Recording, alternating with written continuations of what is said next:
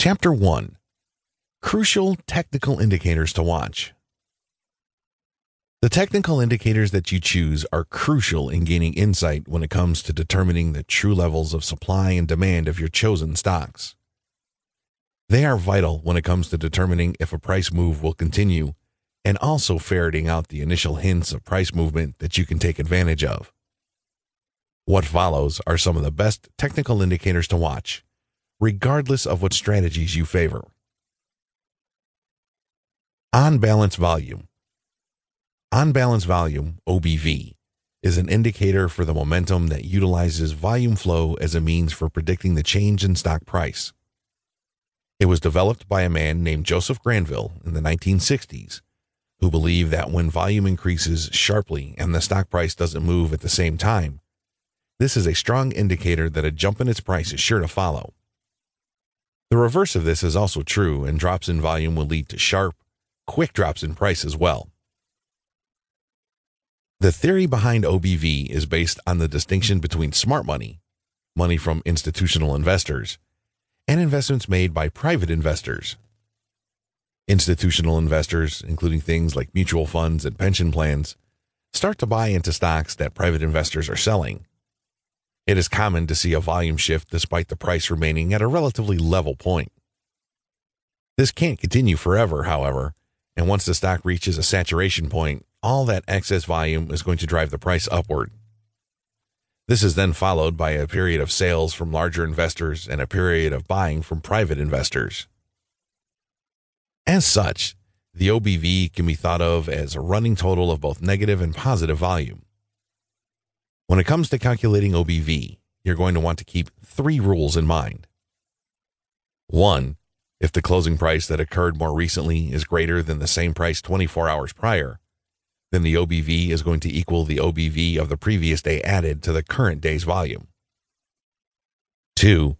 If the closing price that occurred most recently is less than the same price 24 hours earlier, then the current OBV is going to equal the previous OBV with the current day's volume subtracted from it.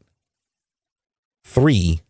Finally, if the closing price of the current day is equal to the closing price of the previous day, then the current OBV is going to be equal to the OBV of the previous day.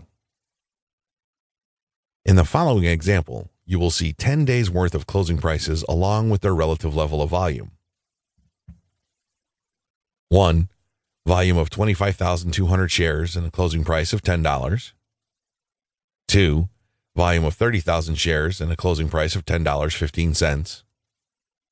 3. Volume of 25,600 shares and a closing price of $10.17. 4. Volume of 32,000 shares and a closing price of $10.13. 5. 23,000 shares and a closing price of $10.11. 6. Volume of 40,000 shares and a closing price of $10.15. 7. Volume of 36,000 shares and a closing price of $10.20. 8. Volume of 20,500 shares and a closing price of $10.20. 9. Volume of 23,000 shares and closing price of $10.22. 10. Volume of 27,500 shares and closing price of $10.21. In the above example, you will see that days 9, 7, 6, 3, and 2 are all days where volume increased, which means their volumes are going to be added to the OBV.